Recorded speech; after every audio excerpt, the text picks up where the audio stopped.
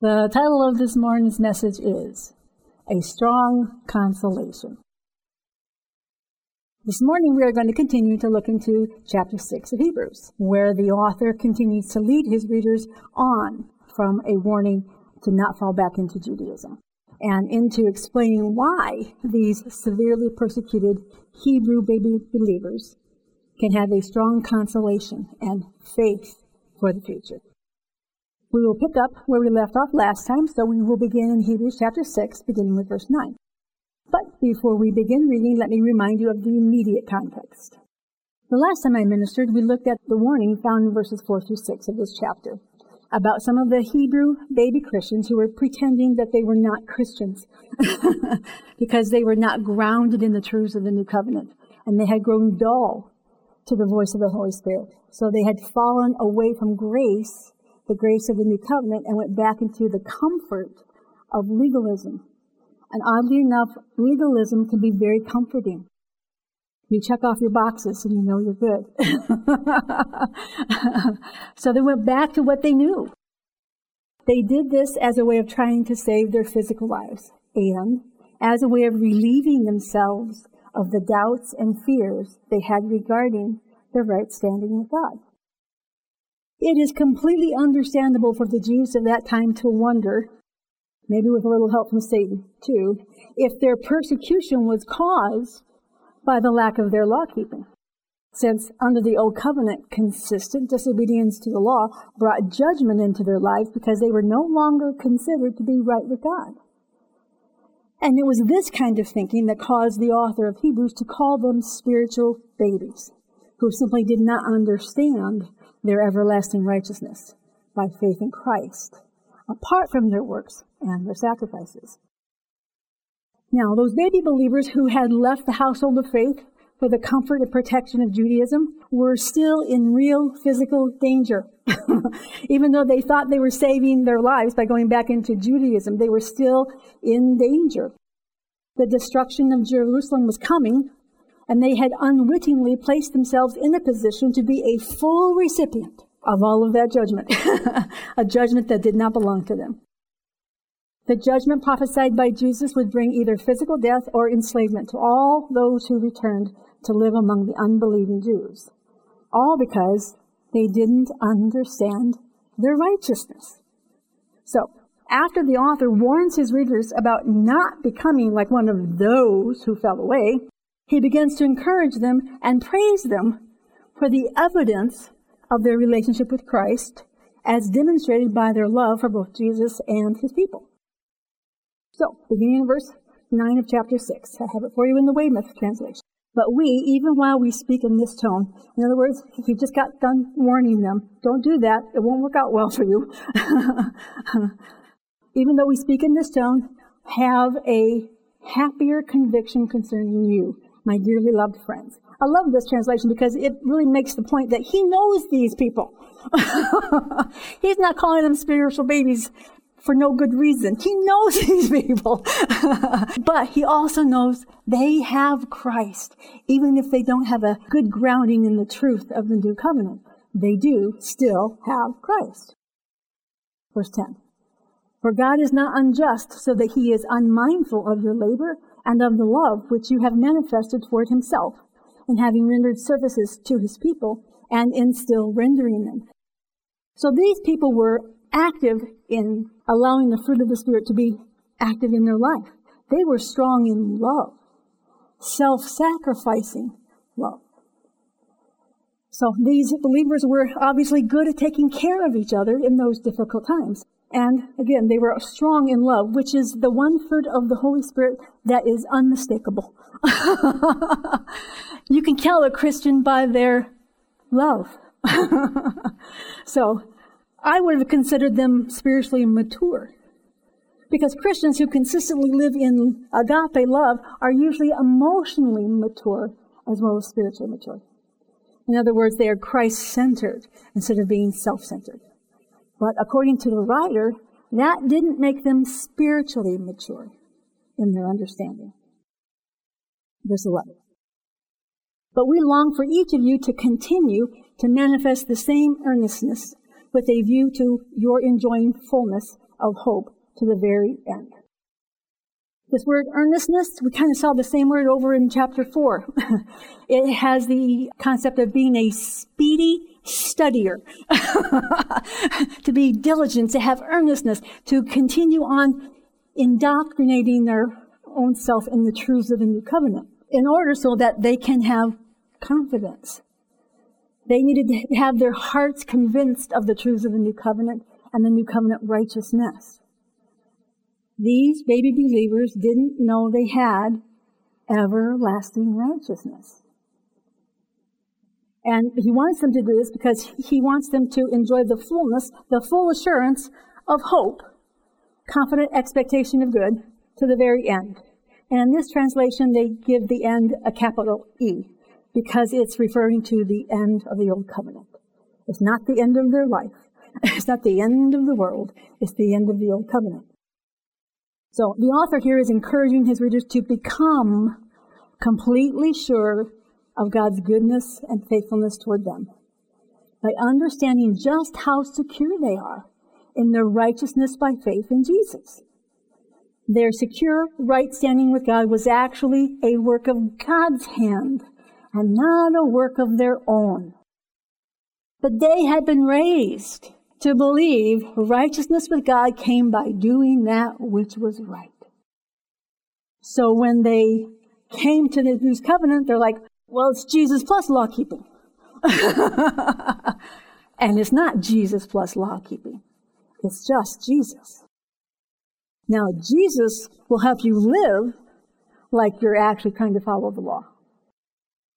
It'll look like you're trying to do that because you're going to be living out of love and out of Christ. And love doesn't let you lie, and love doesn't let you cheat.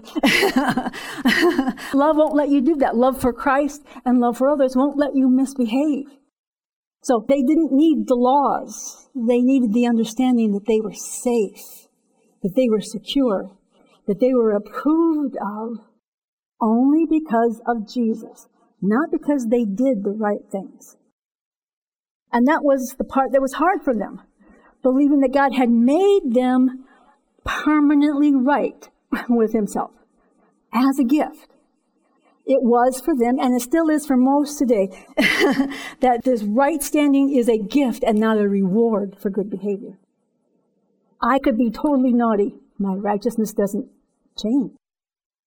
My right standing doesn't change. God's approval of me doesn't change. Nothing changes because I'm naughty. Except I will reap the fruit of naughtiness, which I won't like. They hadn't gotten that yet. They were still trying to marry doing right with being right. That does not allow you to operate in faith. And the difference between the old covenant of doing to be right and the new covenant of being made right by faith is that we have to actually trust God. Trust that he's good, trust that he's faithful, trust that he's dependable, trust that he keeps his word.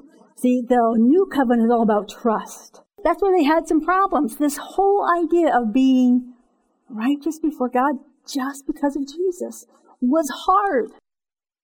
Do you remember when you came into the message of grace? You're like, you sure, Jesus? Oh, I don't know about this. So the author encourages them to become speedy studiers so that they could enjoy having the full assurance of the confident expectation of God's goodness in their life, even in the midst of great tribulation. The word for hope in this verse in the Greek is elpis, and according to the Strong's, it's a primary word meaning to anticipate, usually with pleasure. It can be understood as expectation or confidence, and it can be translated both as faith and hope. And that's because faith and hope are very closely related. They contain confidence in God's word and in God's character. When I am in faith, I believe I receive when I pray. I receive it now. I believe I have presently possession of whatever it is I ask for, even if I don't see with my eyeballs yet. So faith is the now. I have it now. I might not know where it's sitting right at the moment, but it's mine. I have faith. It's mine. I took possession of it. That's faith. But when I'm in hope, I believe I will possess it someday in the future. It's still faith. It's mine, but I don't have it until the future. That's God's idea of hope. Faith for the future. We need to walk in faith for today. I have what he says I have. I have it. It's mine. But someday I'm going to have this. Okay? So a good example of this is when we talk about the hope of heaven. We are not suggesting that there's some kind of doubt about whether or not we're going to go to heaven.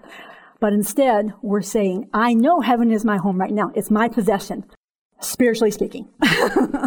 But I won't physically enter into heaven until sometime in my distant future. Amen. Distant future. So I have it now spiritually, but physically it's in my future. It's a present reality. It's really mine. You see, that's hope. It is mine, and I'm going to enter into it. That's hope. And that's the full assurance that comes when I know that I know I possess right now everlasting right standing with God as a gift of His grace through faith in Christ and His sacrifice. Assurance comes from knowing what we possess. So, hope is the confident expectation of goodness, the goodness of God showing up in our future. Constantly. And that's what these Hebrew baby Christians needed. Confidence that they would actually have a future and a hope, both physically and spiritually. Unfortunately, many believers today live like these Hebrew baby Christians. They lack confidence in the finished works of Jesus to make them complete and to make them permanently right with God. So they undertake to provide their own safety, both spiritually and physically, because they are afraid that their sins are more powerful than the blood of Jesus. And they are afraid God won't provide their safety or their rescue because of their sins. They still believe that the acts of sin can separate them from God, which is not true under the new covenant. We moved to a new kingdom. Sins are not counted against us in this kingdom. That's good news. But most of the church doesn't know it. So, what these baby believers needed was to become convinced regarding the too good to be true gospel of Jesus Christ.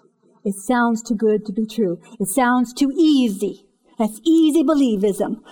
Yes and amen. Believing God is not supposed to be hard. Faith is supposed to be easy. They needed to become speedy studiers of the new covenant so that the Holy Spirit could open their eyes to see the true beauty of Jesus' finished work. And basically, they needed to be quick about it because they were running out of time. And if they undertook the task of keeping themselves safe, like the other baby believers who had fallen back into legalism, then they too would end up dead, instead of ending up walking out of Jerusalem as free men, just like Israel had when they walked out of Egypt and through the Red Sea on dry ground. It was all a work of God's hand, not a work of their own. They simply entered into what God was doing by trusting God's word and God's ability, God's power, God's faithfulness. When we understand just how wonderful He is, it's easy to believe Him. Both Old Testament Israel and these New Covenant Hebrews had to trust God to do what He promised in order to partake of the promise by faith. They couldn't provide their own safety. They were trying. They couldn't provide their own safety, spiritually or physically.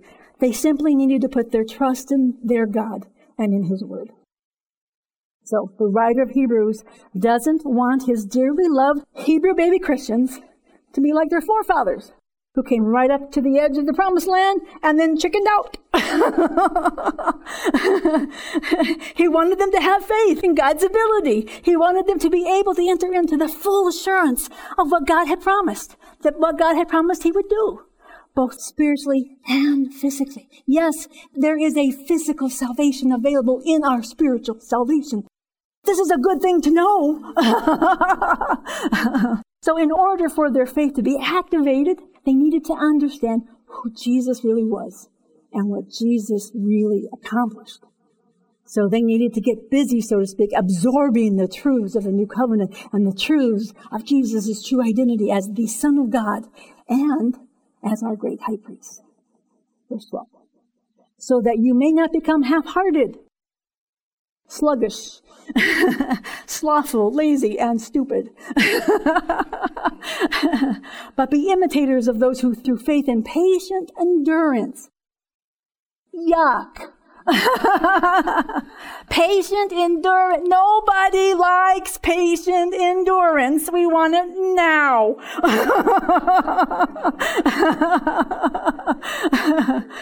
But through faith and patient endurance, we are now heirs of all of the promises of God, and all of the promises of God are yes and amen in Christ Jesus. I really like the word stupid in particular. I like that it's included in this definition of half-hearted, slothful, because it cracks me up. The writer is basically saying, don't be stupid. Trust in Jesus. Trusting in our own works for righteousness, that's stupid. Trusting in our own ability to keep ourselves safe physically and spiritually, stupid. We don't have to be stupid.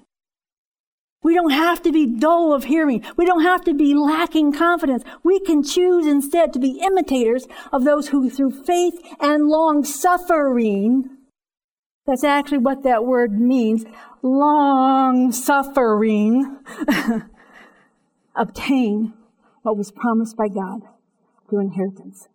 Inheritance is a gift. It's not a reward. Think about it. Inheritance is something your forefathers passed down to you and give to you as a gift. Just because you're theirs.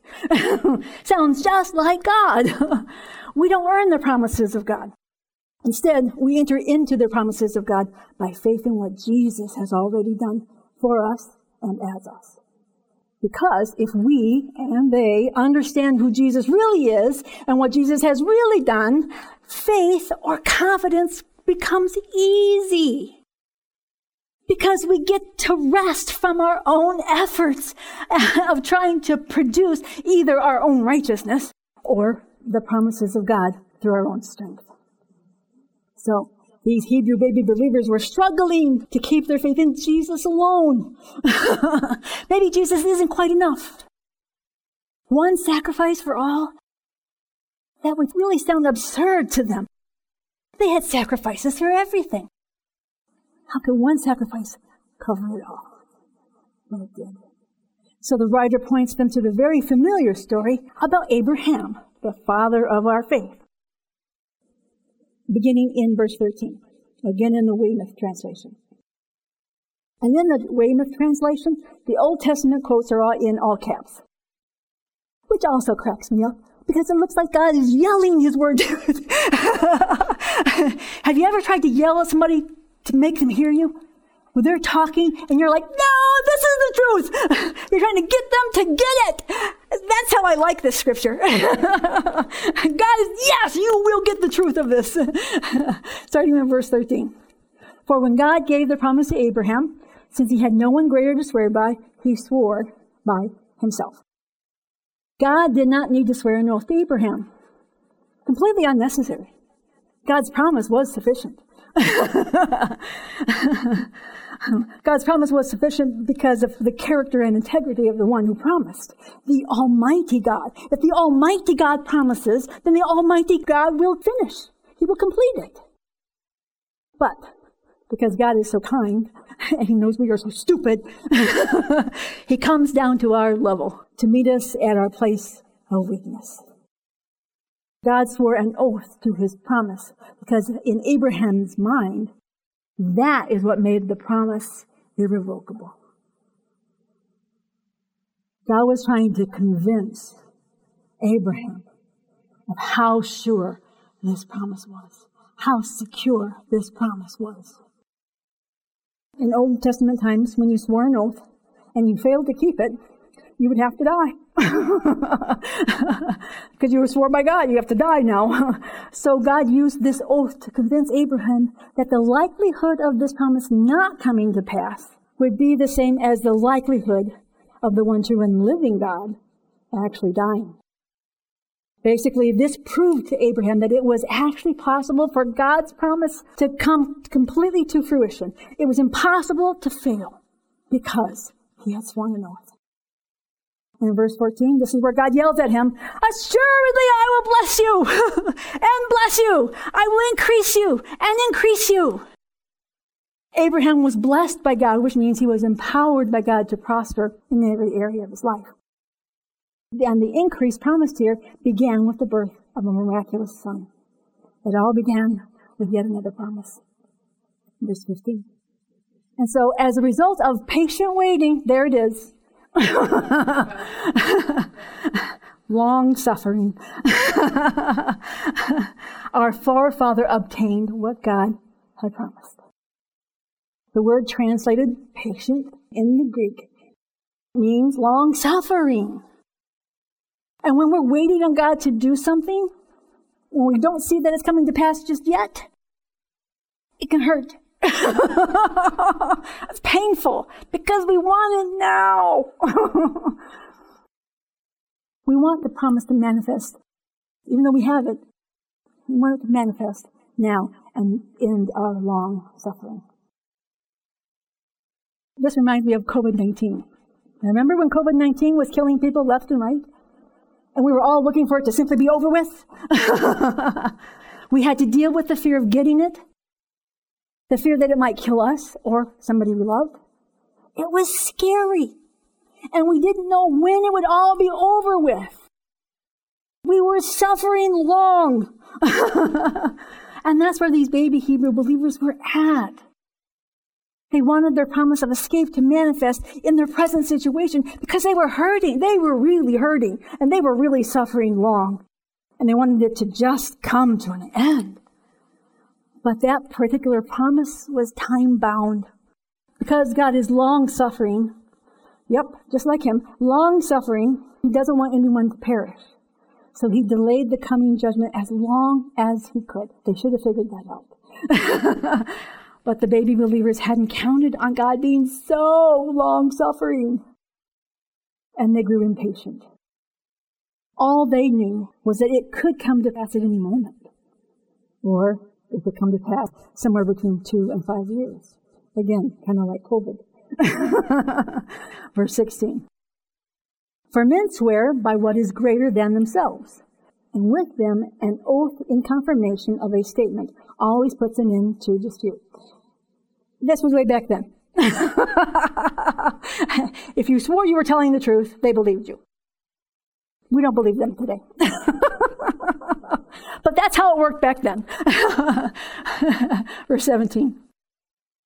In the same way, since it was God's desire to display more convincingly to the heirs of the promise how unchangeable his purpose was, I have this also in the King James because of how the promise sounds. I wanted you to see it in both translations. Wherein God, willing more abundantly to show unto the heirs of promise the immutability of his counsel. Counsel is his purpose, his plan, and his promise. And he confirmed the counsel with the oath. Because it was going to be something he was going to do. He was going to make it come to pass. God's purpose, plan, and promise was going to bring forth the seed that would bring forth the salvation of all mankind. The same way Abraham had prophetically acted out the truth that God would offer his one and only son to die on the cross. The Jews knew these stories by heart. They could quote them verbatim. That's why the author doesn't go into the whole story. He knows they know them. But God wanted them to see into the story and find the truths that were hidden there the whole time. And the truth was that the future was played out like a scene from the play by Abraham and Isaac. Abraham played the part of God the Father. Abraham's first son was sent away, just like Adam had been sent away from the garden. And then Abraham had a miraculous son who came forth from a promise of God. Sounds like Jesus. And his name was Isaac. And God said that it was necessary that this son should be sacrificed as an offering of worship. So Abraham submitted to God's plan and put Isaac on an altar. But Abraham's son was not without blemish. You can't die for your own sins. So God provided himself instead as a ram caught in the thicket. For as Abraham had said to Isaac, the Lord will provide himself a lamb. And that sacrifice was completely approved by God. The point being that the only approved sacrifice was the one provided by God.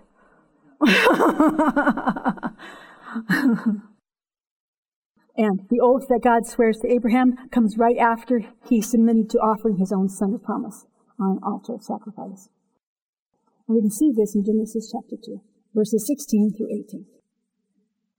And said, by myself I have sworn, saith the Lord, for because thou hast done this thing, and hast not withheld thy son, thine only son, that in blessing I will bless thee, and in multiplying I will multiply thy seed, as the stars of heaven, and as the sand which is upon the seashore, and thy seed shall possess the gate of his enemies. And in thy seed shall all the nations of the earth be blessed, because thou hast obeyed my voice. I love that. My voice, not my law, not my rules, not my commandments, because thou hast believed my voice and acted on it. He responded in faith. That looks like what we call obedience, but it's all about believing what God said. And of course, this seed is Christ. The Apostle Paul tells us this in Galatians chapter 3, beginning in verse 15. Brethren, even a covenant made by a man, to borrow an illustration from daily life, when once formally sanctioned, is not liable to be set aside or added to. Now, the promises were given to Abraham and to his seed. God did not say, and to seeds, as if speaking of many, but, and to your seed, since he spoke only of one, and this is Christ. I mean that the covenant which God had already formally made is not abrogated, is not set aside by the law, which was given 430 years later, so as to annul the promise. For if the inheritance comes through obedience to the law, it no longer comes because of a promise. But as a matter of fact, God has granted it to Abraham in fulfillment of a promise. Granted by grace, through faith. Again, the Apostle Paul brings this up in the book of Romans in chapter 4, beginning with verse 13. Again, the promise that he should inherit the world did not come to Abraham or his posterity conditioned by the law, but by faith righteousness. Law makes you self-righteous. But the only way you can get these promises is by faith righteousness. For if it is the righteous through law who are heirs, that would be the Jews, then faith is useless and the promise counts for nothing. But we already know that's not possible, because God swore. For the law inflicts punishment. But where no law exists, there can be no violation of the law. We're not under the law. Guess what? We can't break it. We're not lawbreakers. Even when we fall short of God's glorious perfection, we're not under the law. We're not trying to make ourselves right. We're believing on Jesus. No violation of law, then there's no separation. We're not under the law, therefore we cannot be held as being guilty of breaking it. We're innocent, even when we're really not. But then we really are. Verse 16. All depends on faith. Our spiritual salvation and our physical salvation, it all depends on faith. That acceptance with God might be an act of pure grace. Grace is God's absolutely free, loving kindness. He so loved the world. He so loves you and me. He gave us this amazing gift. It's by grace. Salvation is only of grace by faith. This is the only truth that can give us peace and comfort. It's the rest of faith found only in God's absolutely free, loving kindness. Absolutely free. He loves us for absolutely free. For no good reason He loves us. Just because that's who He is. God in His grace provided Christ, the Son of God, as the Lamb. The only Lamb provided by God Himself. The one and only Lamb of God that was the only acceptable sacrifice for sin. None of the lambs killed throughout the whole Old Testament, none of them gave them righteousness and new life. It covered their guilt. That's all it did. It didn't change them. It didn't deliver them. It didn't make them into new creations. The old covenant couldn't do what God wanted it to do. All of this was promised and sworn to by God Himself, so that those who received the sacrificed and risen Son provided by God could have strong consolation, comfort, and encouragement to continue to have faith in God's promises.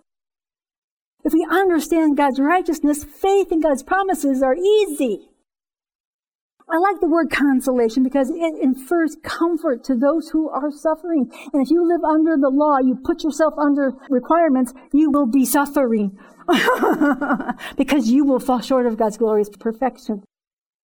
Hebrew baby believers were suffering, and not just because of the Jewish and Roman authorities, but because they were unskilled. I love that. They were unskilled in the word of righteousness. What was their problem? Knowledge. They didn't know what they had, and so they didn't know what they had. They couldn't believe for it. They were unskilled in the word of righteousness. In other words, they had not yet entered into the promised rest of faith. And this lack of rest would keep them wandering around the desert of fear and doubt and unbelief and condemnation and suffering, which would only produce more self-condemnation. And I say self-condemnation because for those in Christ Jesus, there is no condemnation.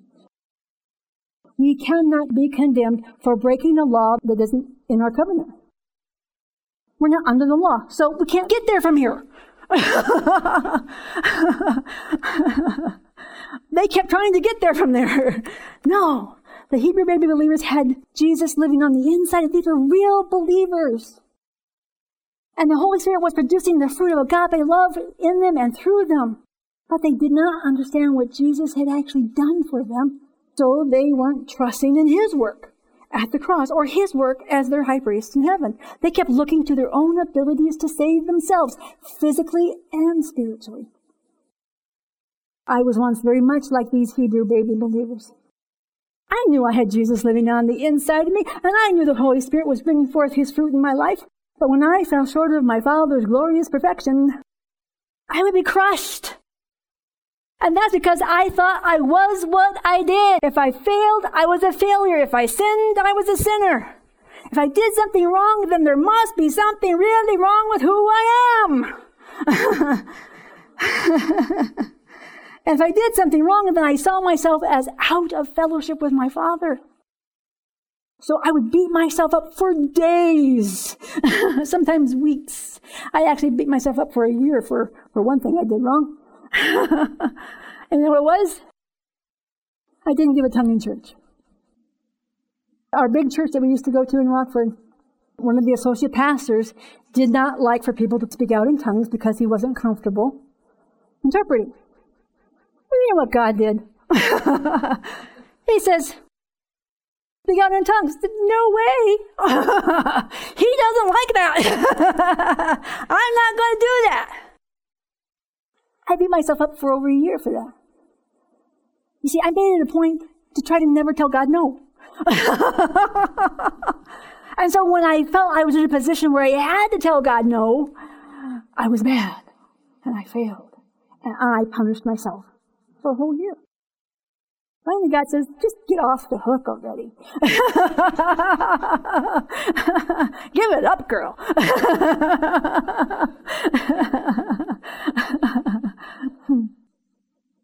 I didn't understand my righteousness. I didn't understand I had already been made righteous, holy, and continuously acceptable to my Father, even if I said no. So when God revealed it to me, oh my goodness, what a gift!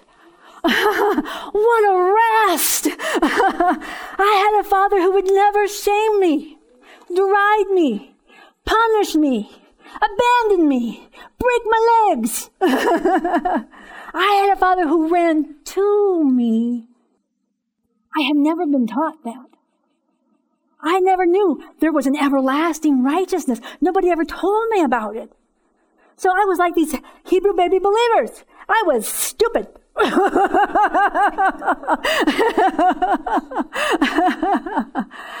was bringing God all kinds of works and apologies and sorrows and crying and beating myself up. Lots of dead works that never actually made me feel better.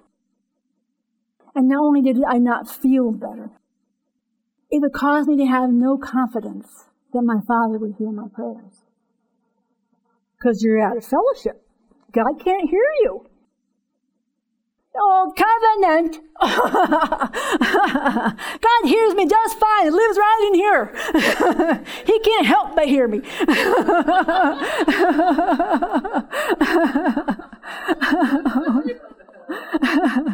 I didn't know I had continuous access to my Heavenly Father even when I sinned.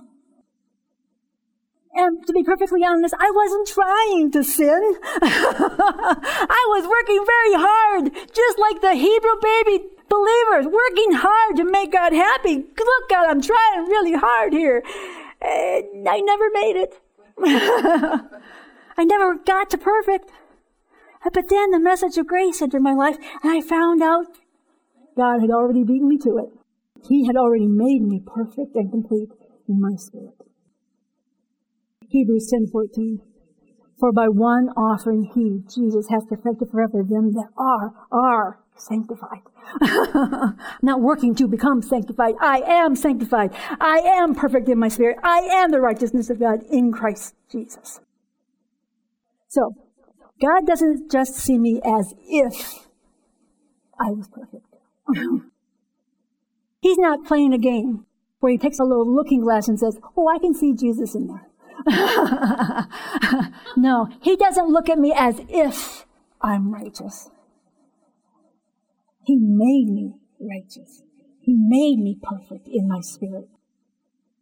Now, of course, because he lives in here, he's very aware that I can fall short of his glorious perfection on the outside. And only on the outside. I can fall short by doing or believing something that's stupid. Just like these Hebrew baby believers.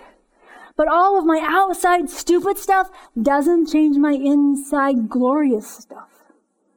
Because of Jesus, I am always welcome in my Father's presence at the throne of grace. Not the throne of judgment, the throne of grace. Continuing verse 17. So when God desired to show more convincingly to the heirs of the promise, the unchangeable character of his purpose, plan, and promise, he guaranteed it with an oath. So that by two unchangeable things, his promise and his oath, in which it is impossible for God to lie, we who have fled for refuge, both physically and spiritually, might have strong encouragement to hold fast to the confident expectation of good showing up in our lives. The confident expectation is that God will keep his promises to us. Not because we do good, but because we have complete confidence in the blood of the Lamb that has made us forever righteous. And this confident expectation of God's goodness showing up in our lives is the anchor that holds us steady and stable in the midst of terrible storms. As long as we know we are forever righteous, then we can rest by faith in our Father's goodness and faithfulness. It's only available by faith in the blood of the Lamb of God. Verse 19. We have this hope, this confident expectation that God answers our prayers. He brings forth the promises in our life, the things that only He can do. We have this confidence that we are forever righteous. It's if you believe you are forever righteous, then you can believe that God will give you anything you want. He has already granted us everything we need for life and godliness through the Lord Jesus Christ, and they are apprehended by the promises. And we can apprehend the promises by believing that we are righteous, and that there's no reason for our God to say no to us. He's already granted everything we need.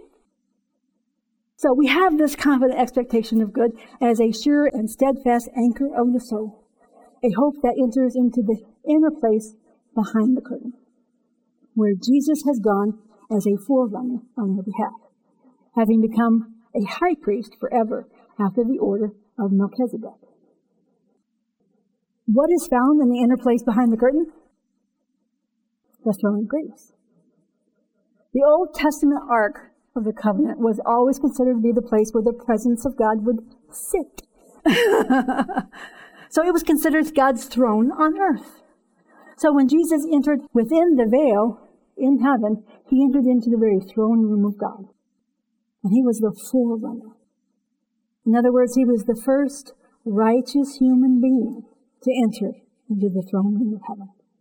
And through His blood and His body, He opened the throne room to any human being who would believe on Him. He was a human. And he made a way for all the humans to become righteous and enter into the very throne room of our Father. While we are here on earth, we live in the Holy of Holies in Christ spiritually. But someday our faith will be made sight, and we will see Him as He is in His physical reality and glory. We're going to like it. And we're going to look really good too.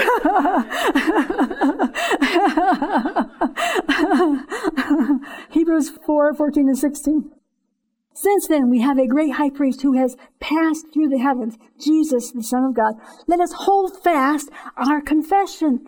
Confession is that Jesus is enough. His blood has made us forever righteous, so we have a free pass into the throne room. For we do not have a high priest who is unable to sympathize with our weaknesses. That's the whole point. That's why He swore to Abraham. He says, I understand your weakness. I know you can't comprehend just how big and how wonderful I am. I'm going to help you. I'll swear an oath to my promise. We do not have a high priest who is unable to sympathize with our weaknesses, but one who, in every respect, has been tempted as we are, yet without sin. Let us then with confidence, being completely sure of God's goodness and faithfulness to us, confidence because of the blood of the Lamb, confidence that He has done it all and He has made us righteous as a gift of His grace. Let us draw near to the throne of grace, not the throne of punishment, not the throne of wrath, not the throne of scolding. No. If we're falling short, you know what we need? Grace! Grace to see things His way. Grace to accept His power. Grace! Let's draw near to the throne of grace that we may receive mercy and find grace to help in time of need. We never need to have any apprehension about approaching our Father's throne. Jesus has paid our sin debt in full and made us new creations that are forever in right standing with God. We have every reason to trust Him to keep His promises to us and to be good to us. He likes to be good to us. The Hebrew baby believers needed once again to become convinced of their everlasting right standing with God as a gift of His grace, because they were not sure if they were acceptable to God through the blood of Jesus. Because they weren't sure, their faith was thwarted by the fear that God would not receive them at the throne of grace. because of their sins and failures. So they struggled to have confidence in Jesus' once-for-all sacrifice. So what did they need to do? They needed to become speedy studiers of the truth of the new covenant.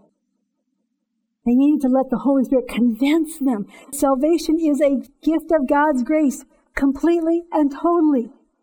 Through the blood of Jesus, through the blood of the Lamb. They needed to hear the spoken word of Christ over and over and over again until the fears and doubts were replaced by faith in God's amazing grace.